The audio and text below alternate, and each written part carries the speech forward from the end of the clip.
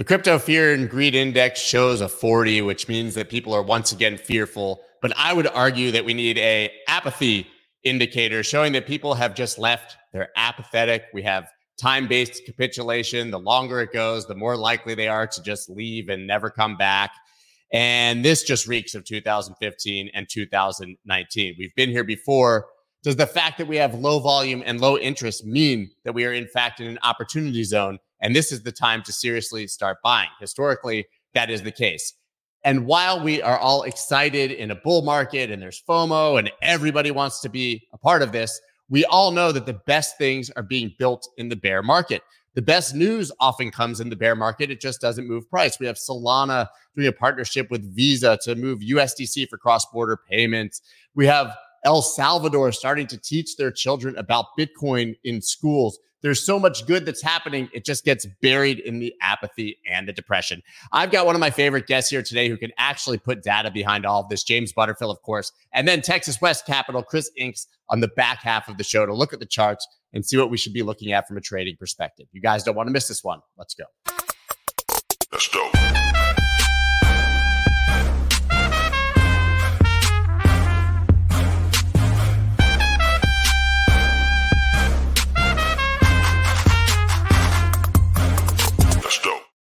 What is up, everybody? I'm Scott Melker, also known as the Wolf of Wall Street. Before we get started, please subscribe to the channel and aggressively smack that like button. Or I should say just apathetically, casually drop one of your fingers on the like button because we know that's the attitude.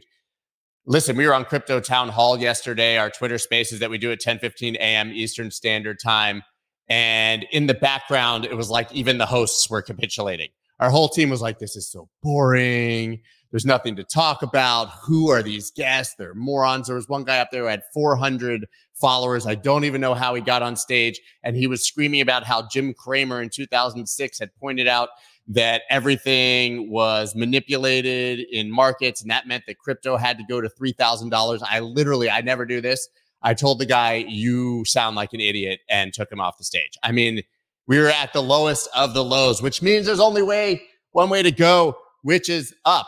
But yeah, it's hard sometimes to show up every day and be inspired by this space when everyone around you is apathetic, but there's actually really good news.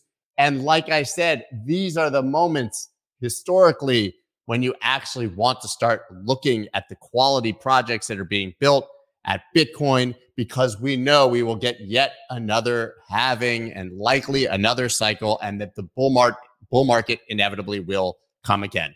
That's my perspective, but I'd love to talk about it with James Butterfield from CoinShares. James, how are you today? Yeah, good, thanks. Yeah, I absolutely agree on the. It was interesting. I was on LinkedIn the other day, and I posted this article on Sunday's blog article about why Bitcoin is in the trading doldrums, and we spent a lot of time trying to create a sort of accurate set of volumes data, and that's taken ages to do. There's a lot of wash trading that goes on, but we've come to sort of an agreed set of exchanges that we can trust. We call them trusted exchanges data. And it was interesting on LinkedIn, someone pointed out, oh yeah, the trading doldrums, you see them exactly during or just before halving periods.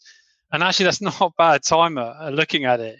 You do tend to see these doldrum periods just prior to halving. And now we're 8 months away, 7 months away. Yeah. It's not a bad observation. I think my argument against that would be, it's perfectly known. People know that the halving is about to occur. That's right. Is it priced in? Right. I guess. The market. I wrote literally my newsletter this morning. Everybody should know I have a free newsletter I put out 5 days a week. 2023 is 2019. I mean, this was the topic because it was so depressing to me hearing about it, but everything that was exactly similar in these 4-year cycles, and why, this exact topic, to be frank, is that there's nothing new here under the sun. This is exactly what happens every single time we're going into the halving year, which is crazy because we spend so much time talking about the macro and all the things surrounding it, but maybe this one thing is enough. Honestly, there is a groundswell of interest in the halving, though. I'm getting an increasing number of calls from journalists talking about it, although it's still way away. I think towards the end of this year, everyone in their outlooks, the crypto outlooks for 2024, all the subjects are going to be about halving. I think it's just going to become a complete frenzy by about March next year. So many people are going to be talking about it, and a lot less people were talking about it in 2019. And I think it's going to become a really big event, although it's well known. It'll be a really big event this time. That in my prediction, when you talk about it in that manner, is going to be a sell the news event, right? Because we all know that the halving itself is nothing. It takes 6 months for that actual reduction in supply to matter. This is one of those things where the halving goes and it's like Y2K. And the world didn't explode. Nothing changed. It'll build up to it. I bet it'll sell off, and then we'll slowly build through September and October. That's what there's really big questions. We've been meeting all the top mining companies, and we're going to publish a mining report, which we do most years. And we were thinking about subjects, and we've been floating those ideas to various mining companies. And one of the ideas was what happens to miners after the halving. And revenues, obviously, we all know, are going to be literally halved. And so we've been creating a cost curve, looking at those right at the end of the cost curve and right at the top of the cost curve, who's going to hurt the most. And I think that is a really big question this time. Clearly, some miners are in a position where it is going to be incredibly difficult, incredibly tight for them next year. Some are well capitalized from a cash perspective going into this, but others, it's going to really hurt.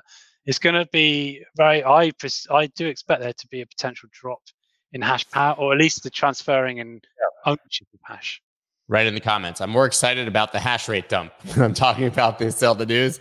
Soon as we see the miners capitulate and unplug the older machines, then we know the pump is on. I think I actually agree with that. I think it'll be a immediate sell-off, and it will take a little while to recover, and then we just head into the next bull market. I mean, you guys went very deep, though, in this article, or I should say, not even you guys. Bitcoin traded volumes on trusted exchanges, Bitcoin volumes on trusted exchanges, Bitcoin trading by category, stablecoin share of Bitcoin volumes, exchange market share of Bitcoin volumes. I mean, you went really, really deep here. Yeah. So you need a very quick TLDR. Like, what did you learn from digging in deep to all of it? There's a lot of different facets. Why are we in the trading doldrums? Per quarter, we were trading like $10 billion a day. And then Q1, Q2 this year, we're down to like $7 and $4 billion a day. So big drop. And a lot of it can be attributed to Binance. So Binance actually benefited massively from FTX, its volumes there. And it pushed its market share up to 80%. But since it ended its fee holiday, since we had all the regulatory crackdowns, its volumes have fallen to 30% market share. So dramatic decline. It's not necessarily gone anywhere either.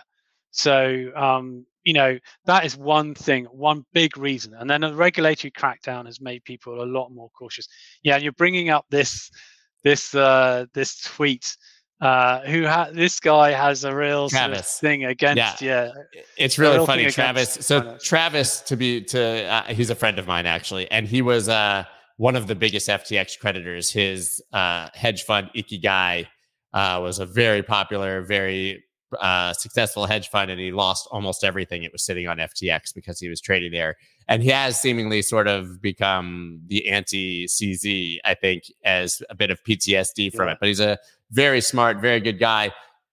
And this is indisputable. I can dispute some of the takes that we see from some of the people who are so anti-Binance, but this is Binance's slow train wreck towards implosion. I can't say they'll implode, but a lot has happened if you look at this bullet point by bullet point with Binance over the time. We were having this discussion just earlier. He's got an axe to grind, but he makes some good points. I'd say that, then the question becomes, is it systemic? Is it, a problem for the broader crypto industry? The fact that its market share of trading volumes has fallen from 80% down to 30%, I think is still one of the biggest exchanges, but it's still a bit of a comfort that it wouldn't, if they did collapse, I don't know. That's right. If they did, it wouldn't be as bad. Yeah, that's what I was saying to you before. I think this is good news, right? A slow train wreck is a lot better than an FTX collapse. I mean, if Binance is down to 20, 15, 10% of market share, I don't know that it'll go that low, but it could. 80 to 30 is massive. Right. And I think we've seen a general trend of centralized to decentralized exchanges as well. We all know that Uniswap is outperforming, at least as far as volume, Coinbase month over month over month over month. That if a DOJ action comes, if CZ steps down, if Binance collapses as a ecosystem, we want them to be as small as possible when that happens. I'm not saying it will, but if it does, 80% market share, that's the end of crypto. 30%, we can tolerate that and probably get through it. I mean, some of the changes, sorry, some of the other interesting insights I thought were really interesting is the collapse. Well, not quite collapse, but the big drop in stablecoin market share of crypto of Bitcoin volumes. So again, it was around 90% market share. It's dropped to around 60% today, and a lot of that is the lack of use of BNB. But it's very high. If you look at if you scroll back up a little bit to the chart on not that one, the next one up there.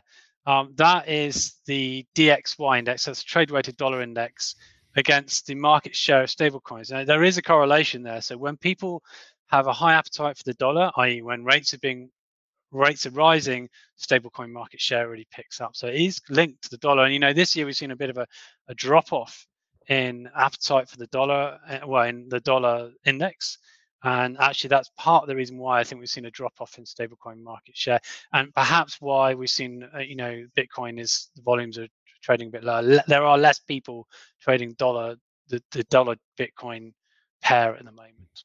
Interesting. I wonder how much of that has to do with sort of the banking collapse and the FUD around stable coins and the general sentiment around Tether. But my gut says that this is just the exact same symptom of the 2019 bug, right? That it's this part of the cycle right before having 2019 to 2023.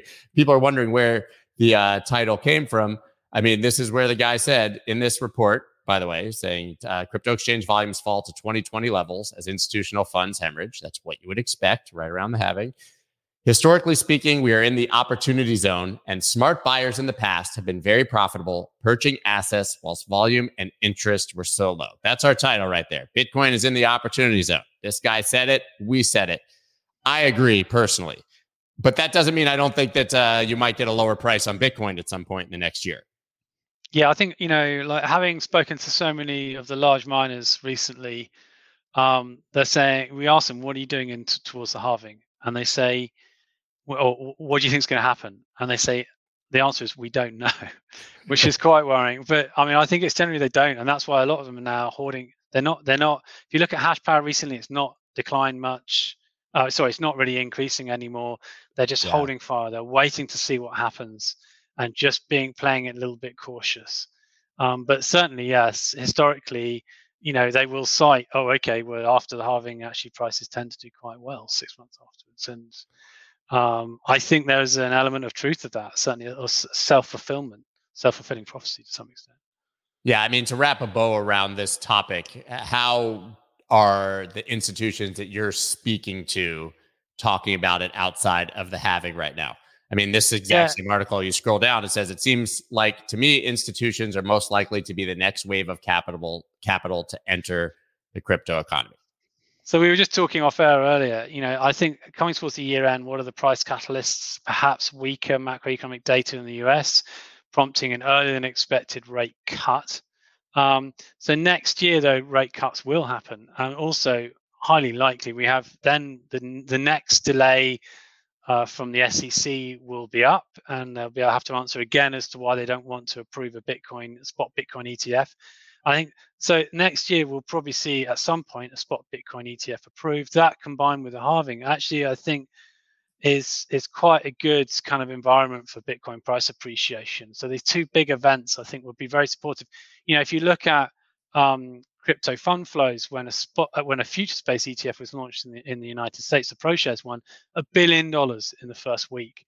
And not many people want to own a future space ETF, but a physically backed one, a lot more people do. It ticks the due diligence boxes of so many more fund managers. I think when that occurs, you could see a much larger amount of inflows. And some people we all agree. Go ahead. We have this discussion about Grayscale as well, because Grayscale is trading about a 20% discount to NAV at the moment.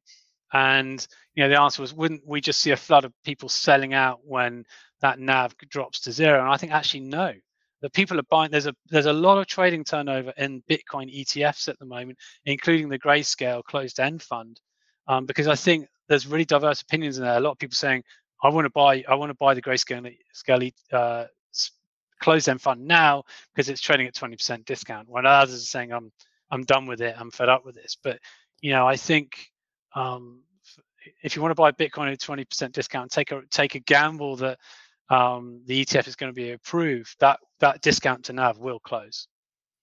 Yeah, I agree with that. But the thing that people seemingly are not talking about as much, which is a great article right here, buy Ether instead of Bitcoin to ride ETF momentum, crypto research firm says. And the argument here, which we've talked about before and seems to now have just kind of disappeared into the ether, no pun intended, is that we have Bitcoin futures ETFs. That makes an Ethereum ETF futures more likely even than a Bitcoin spot ETF. So if you're believing that there's going to be ETF hype in general, why not be playing the Ethereum side of that? Yeah, I mean, I think that's right. There's no grounds for the SEC preventing the launch of an Ethereum ETF because they've allowed it with Bitcoin. One slight difference is that they're staking you potentially in an ETF, and that might complicate matters. They might call it staking as a service. Does it pass the Howey test or not? There might be a few complications around that side of it. Yeah, I agree with that, obviously. And we've had the narrative that now with the grayscale decision, the SEC could theoretically go and take back the futures ETFs rather than start approving spot ETFs. It's a non-zero chance. I don't think it's very high, but it certainly that would be a bit churlish. That would be a bit churlish, but yeah, it would be pretty aggressive. It would be pretty aggressive, definitely. Now, listen, I want to talk about this. The ARK, one of their futurists. I didn't realize that ARK had futurists working there, but that's a pretty cool title to have. Says U.S. attempts to wound Bitcoin, hurting long-term interests. I mean, this seems somewhat obvious, right? But basically saying, he had a great quote here. Now I need to find it. Trying to kill Bitcoin because it threatens the supremacy of the U.S. dollar system is like trying to kill language translation technology because it threatens the supremacy of English. I thought that was a great quote. I quite like that point. Yeah, I mean, it is unstoppable. And I think that is actually a reason why many clients hold it, partly because it's a dollar hedge to some extent. But this idea that it's going to just take over the dollar completely, I don't think is well-founded either. You'd be going to a Bitcoin standard, and economically that has challenges. You know, central banks actually can help control economies. But I kind of think it is unstoppable, and it's something the state can't control. So I do think well, we see many investors holding it for that exact reason. Yeah, I agree. And we've talked about, obviously, sort of the institutional money being potentially the next wave. That's what you're focused on. Well, we've had sort of a gaping hole since we saw the BlockFis and the Genesis type companies collapse, which is actually lending for institutions.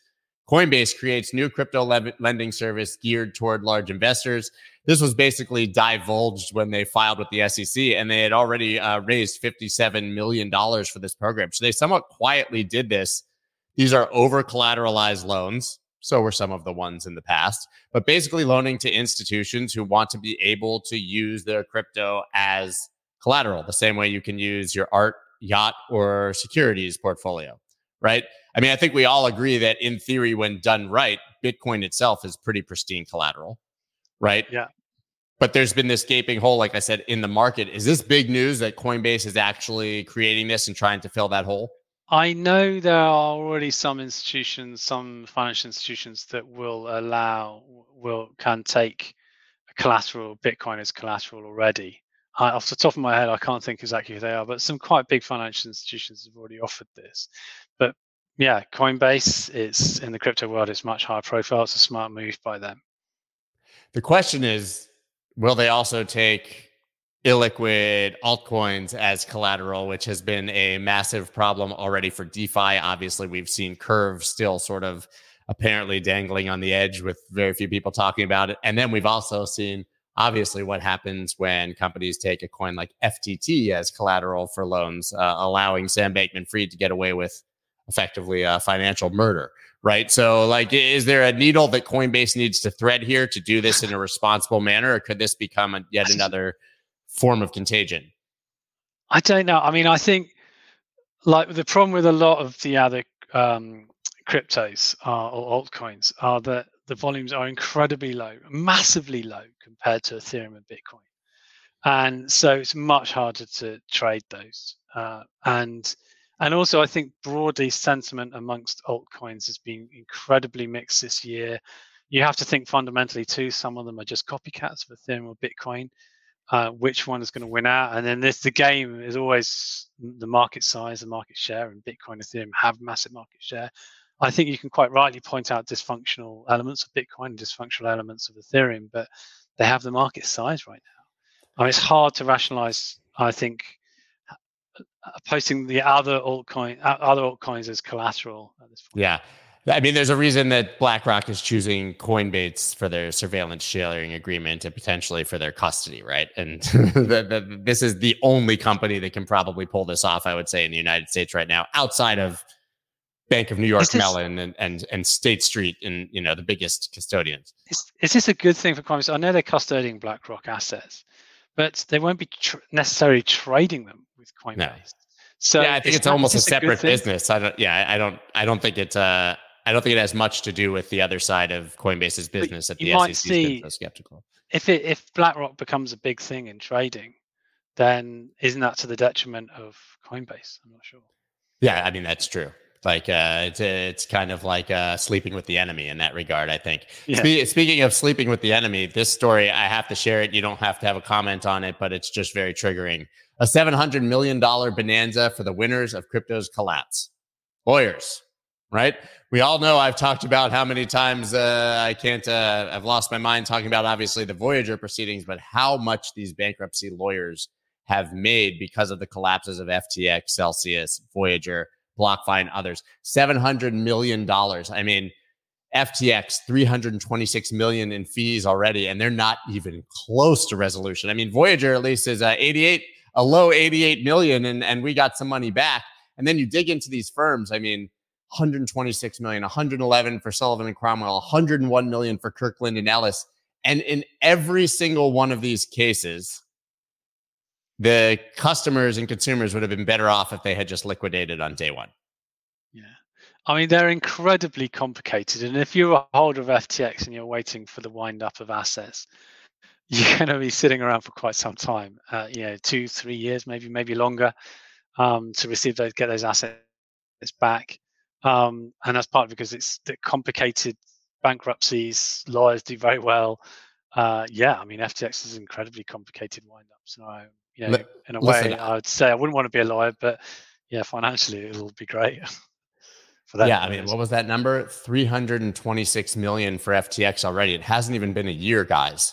So listen, that's doing the math. That's probably 1.3, 1.4 million dollars a day if you amortize it on lawyers since the collapse. Yeah, and if you're a financial bankruptcy lawyer, a lot of the crypto, which is probably most of them are in this space, cryptos are very much an alien thing to them, so it's going to take them a long time to get their heads around. Yeah, I mean, the creditors are literally paying these law firms to figure out crypto. It's like you're their R&D department, and you're offering the funding. I mean, it's very sad. It was very funny. I can't remember the exact quote. I don't know if you know who Tiffany Fong is, but she's the one who SBF was always talking to in the DMs, and she was sharing them publicly, and he continued talking to her. But she basically said that she posted a thing, and it was from documents that the lawyers had spent 70 days deciding whether to sue her for slander or something, against SBF and against FTX. They decided not to, but it cost them millions of dollars to discuss suing her, and she's a creditor. She said, I'm paying for the lawyers to decide whether to sue me or not. Yeah. Fantastic. Yeah, there's been other stories like that. I remember there was a guy, Celsius, now I'm blanking on his name, but he said that they had spent $4 million to sue him for $2 million. I mean, just to show that this has nothing to do with the customers. This is just about lawyers billing, man. It's crazy. I can't wait to ask Chris about this when he gets on, because he's quietly a lawyer. He has a legal degree. He won't admit that he's a lawyer, but he does have a degree. But there's two pieces of actually good news that I wanted to share here that I find interesting. I think would be probably bigger in a bull market and are just going unnoticed. Solana jumps on Visa stablecoin announcement as Bitcoin and other cryptocurrencies remain flat. I mean, listen, I don't think this is so massive. Obviously, they've already been testing with Ethereum, but they did pilot this, Visa. And Visa has come out and said this may be a superior way for faster, cheaper transactions, talking about crypto in general, and then adopting Solana for it. Yeah, you get this couple percent move on Solana, which is down 90-something%, obviously, from all-time highs. But we keep seeing like I said, these things building in the bear market, Visa, PayPal, all these companies, meaningful adoption. These aren't just jokes. These are real things they're spending money and time on. If there's one thing that Solana's got going for it, it's that it is really well connected in the finance industry. And this Visa deal is just emblematic of that. I have times been a little bit cautious about Solana, partly because if you look at its downtime, it's been not great at all, and it's a very centralized, decentralized network. But that said, if you look at the fund flows, it's a darling amongst investors. It's of the altcoins, including Ethereum, it's had the most fund inflows year to date. It's definitely the most favored asset amongst institutional investors outside of Bitcoin at the moment. So it's Go ahead. So sentiment is aside from my views, sentiment is very positive on it. Now, I may have people may miss this, but I thought this was I just pulled it up because it made me think of it. This is one of the best tweets, I think, of the entire year. Austin Federa is the head of the Solana blockchain, the association, like obviously for doing grants and all that stuff. People totally missed the news. Base was down yesterday, right? And it was being Base, which is Coinbase's layer 2, and Base experiences stall in block production, right? And for people who know, Solana was never down. It just wasn't confirming blocks fast enough, or whatever the proper term is. They had this same thing. Austin said, it's only an outage if it comes from the Solana region of San Diego County. Otherwise, it's just a sparkling stall in block production. So for anyone who's a champagne snob, you can't call it champagne unless it comes from France. But very funny, him basically pointing out that everybody is all over Solana anytime the network slows down. But when it's Coinbase and it's Base, not even a news story. Yeah, right? So this is not a story. I hadn't heard it. Yeah, exactly. So not unique to Solana, but it happened literally yesterday for hours. Base wasn't working. Base was basically offline. And for some reason, maybe it's just the market or the expectation. Nobody's talking about it. And one last story I want to talk about really quick, because I think it's very cool. And I talked about in the intro. El Salvador to introduce Bitcoin education in schools by 2024. It's coming from a nonprofit NGO, Mi Primer Bitcoin. I cannot do Spanish accents. I won't try butchering it. Partnered with the Ministry of Education of El Salvador to include Bitcoin in its curriculum. And they're training thousands of teachers and looking to first do this with tens of thousands of students. I find this absolutely astounding. I know I don't think it moves the needle, but I think the fact that, 2.5 years later through this terrible market, El Salvador is still very committed to their adoption of Bitcoin and doing all the right things to show that a nation state can take this. And more importantly, we get absolutely, I don't know how it is in England, but in the United States, we get absolutely zero financial education. They're already down to teaching about Bitcoin. We can't even get them to teach people about credit card debt in the United States, or how to balance your checking account, or what GDP is, or why inflation matters. And they're teaching their students about Bitcoin. I think this is incredible. Like I said, I don't think it moves the needle, but I just love the story. I really want to see the curriculum on this. It's going to be interesting. I wouldn't surprise me if someone like Alex Gladstein from Human Rights Foundation has had some sort of input into this, because I love hearing his tweets. But I'm very keen to see the curriculum. Yeah, me too. But I just think it's sort of a heart warmer for us to end our conversation on. I think it's really great. James, thank you so much for all your insights. Or anything I might have missed? Anything I missed that we need to add? Yeah. I think we for this market, we covered a lot for 30 minutes, because sometimes it's hard to get 3 minutes out of a conversation, but we did have some things to talk about. James, thank you as always. I'm sure I'll see you back here and on Twitter Spaces very soon. By the way, are you going to Singapore next week by any chance for Token 2049? No, I've never been to a crypto conference in my life. Not yet. Good for you. You're doing it right. James, thank you, man. And that's all we got, obviously, on the news half. And I really do think that this is an opportunity zone. I have a feeling that when we start looking at the charts, Chris might actually agree with that sentiment. But first, I just want to bring him on and ask him, why are bankruptcy lawyers the worst, man? You lawyers. Yeah, so you got to unmute yourself. I caught him by surprise. Now we can just look at Chris. Hey, do we have any? I still don't hear you. So we might need to work on sign language. Do you guys hear Chris? I don't hear Chris. Can you hear me now? Can you hear me now? All right, we'll let Chris continue to try to figure this out. I'm sure it will work. But I have a feeling at least that he hasn't turned into a mega bear since we spoke last week. Yeah, Cloud Casino. James is a pimp. I've never been to one in my life. He saved that money for Bitcoin like a pro. I don't know if we can make the Can you hear me now? Yeah, you're good. All there right. you are. Did you blow on the cartridge? Man, yeah, pretty much, right? I tested it before I went on here. It was fine, and whatever, I had to plug it back in, so we're good. First thing, real quick, let me just make sure I say real quick, I am not a lawyer. Please, nobody sue me. I am not a lawyer. I do not hold a bar card. I do have a law degree, though. I got to be careful on that. He's playing one on TV right now. Okay, he's not a lawyer. I'll tell you. Yeah. But, I mean, bankruptcy is bankruptcy, right? I mean, it's there supposedly, in this case for the creditors, but at the end of the day, it's an industry in and of itself, and it's not cheap. Law is not cheap, and we say sometimes about lawyers making a lot of money, and some do, but it's not cheap when you have to go hire experts and do all this foot travel, and you have to hire all these people to go through the documents. I mean, sometimes millions and millions of documents. Did you see they hit SBF with 4 million pages of discovery? It's crazy. I mean, and so when you have to pay all that, it gets really expensive, and it's just it's stupid. It's just out of hand. It gets crazy, but it is what it is, right? What are we going to do about it?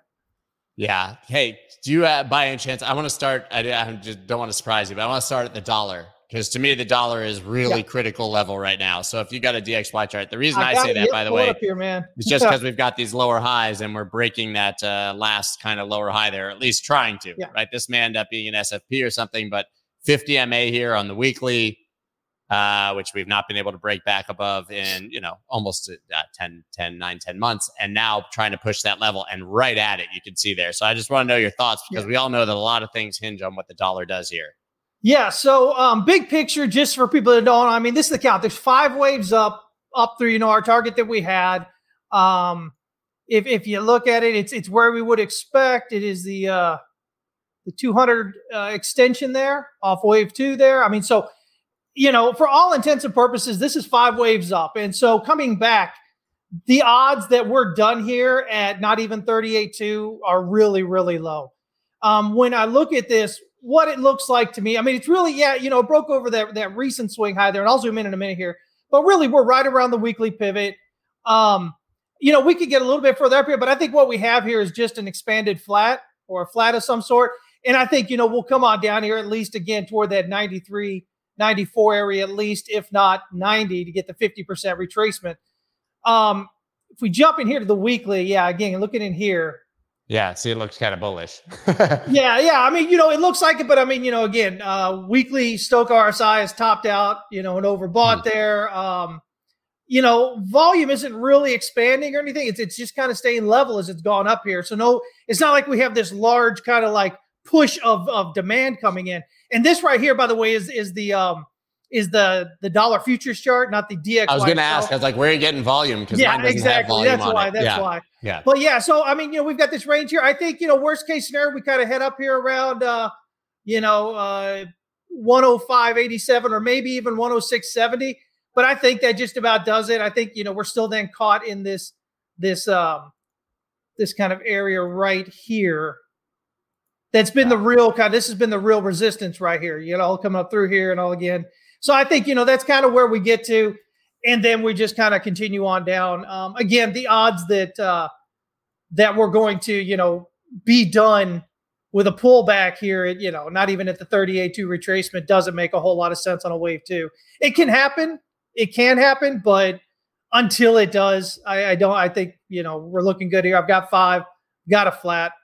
So, yeah, I mean, maybe it just gets rejected right here. I mean, maybe this is it, right? It's at that line. It's right at the 50 MA. Maybe it sort of sinks throughout the rest of the week, and there we go. But so it wouldn't concern you at all to break up to 106 and sort of fake out above those lower highs?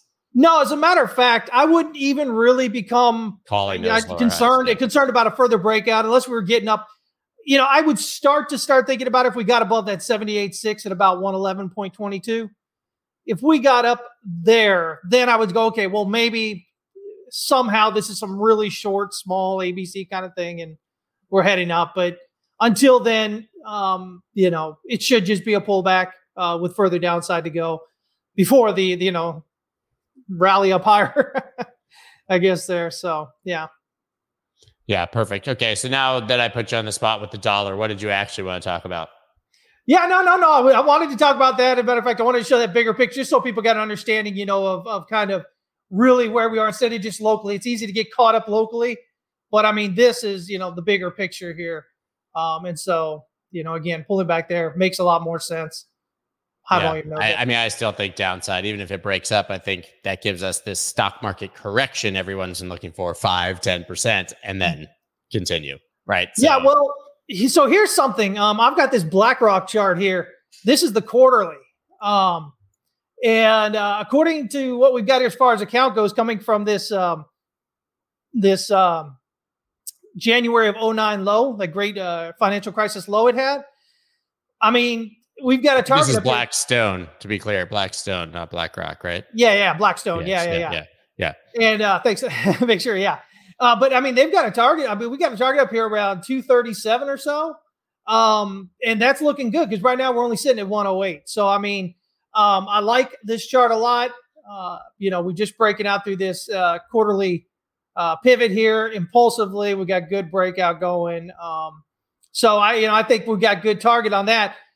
And then as far as stops go here as well, I like the Spider Select Sector Fund for Technology here. It's the XLK. And basically, I mean, we could get a rejection and come on down further. And if we do, before we hit the 179.05, we'll look to potentially hit 156 here at that 50%. That's also a clear demand zone right there from that breakout on the left. Yeah, exactly. But if we break above this 179.05, we should be looking up here at 195, and that's just 5 of 3. And that continues to align with everything else we're looking at. If we pull up, the SPY, we've looked at that before. Again, 5 of 3 coming up. All those stocks and indexes and whatnot are all kind of looking there at that 5 of 3. So, we get a 3, we get a pullback for 4, and then we'd still get a 5 up. And then either that's it or that's just one of the next 5 up. So a lot of possibility potentially still sitting in there. Yeah. So you're thinking more upside on stocks, basically. Yeah. So that means that we probably see more downside on the dollar, right? Well, so when we jump over here to crypto again here, I'd been talking about Prime. And I had a different count, which had this peaked out right above our target area up here, almost $4. I've adjusted that count, and it looks like we've still got a $5.60 target, and potentially even a secondary target at $6.50 there. But we're at 390 right now, so that's a good move up coming in on that. I like the pullback to the daily pivot here, and this nice 3 candles coming off there after we kind of went sideways. We, printed tweezer bottoms here as dojis and just kind of took off volume expansion. It looks great. Now that doesn't mean straight up from here. We could see, a bit of a pullback and then go up. But ultimately, I think we do run up there 5, 6, and then maybe even 6.5. Y'all were talking about Sol, which was good because I had Sol in there because I was going to say again, that Visa partnership thing. Sol was one of the better runners the other day. Also has bullish divergence. This is the thing I noticed, by the way, on like almost every altcoin chart I was scanning. I'll just show you real quick. I mean, I just happened to bring up Solana. Obviously, lower lows on price. Obviously, higher lows on RSI there. I think, let me think. Matic, eGold, which you brought up last week, same thing. Building even more right there. Injective, same thing. Building bullish divergence. Matic, oversold with clear bullish divergence. I mean, sentiment is in the dumps. I'm not saying these are I'm not saying the bottom is forever in, but I'd be pretty surprised right now if we didn't get a nice bounce, everything. And Bitcoin has the same, by the way. Yeah, exactly. No, I mean, that's what it's all about. This is a great show you guys out on because it's things that I've been talking about lately, is the sentiments in the dumps, and everybody's, just like, oh, it's going to go down or I don't even care anymore. And, and people just kind of go away and, Twitter X, whatever you're going to call it, gets real quiet. And we're sitting out there still doing our thing. And there's a few people out there that are following you, that follow me, that are still doing their thing. But most people generally are out because most people got in on the hype. I mean, it's what they do, right? You get in at the top, you finally get out at the bottom, you swear it off, you get back in at the next, high. It's kind of crazy the way human nature works. But when you trade long enough, you see this over and over again. And the players may change, but they're generally the same people over. They're like NPCs, right?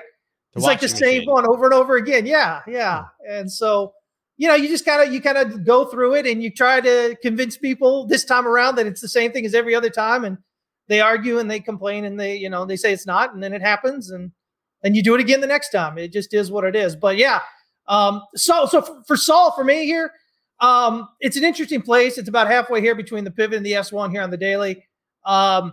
If we get rejected before we're really breaking out impulsively above that pivot, I think we get the reversal at the about $17.66 or so at that S1 pivot. I think we'll get about the reversal there. But if we do get an impulsive breakout above the pivot, we just need to see follow through 25.68. And that gets us up here around 84.35 as the next, we've got it a 1-2 and then 1-2 here. So this 1-2-3 up there at 84.35. And a lot of people here are probably going, oh, whatever, you're an idiot, you're so stupid. Yeah, I know, I was stupid over here at 9 and some change when I said buy, right? I said 30 to 15, and then we got 15, I said 30. So, we ended up hitting 32.13 so far. But yeah, I mean, Saul, I think I don't see any reason to be overtly bearish on it like everybody seems to be. I think a lot of it has to do with Sam and all that, but it is what it is. And I got one other chart here that that pumped here recently, today is ENJ here. And so, I think we work our way up to classic engine. I said, these are classics. Yeah. But, we had look at this pump though. I mean, geez, it's I didn't even see that. It's huge. This was just 30%, 30%, 20, almost 25%. I think wave 3 is up there around about 0.3065.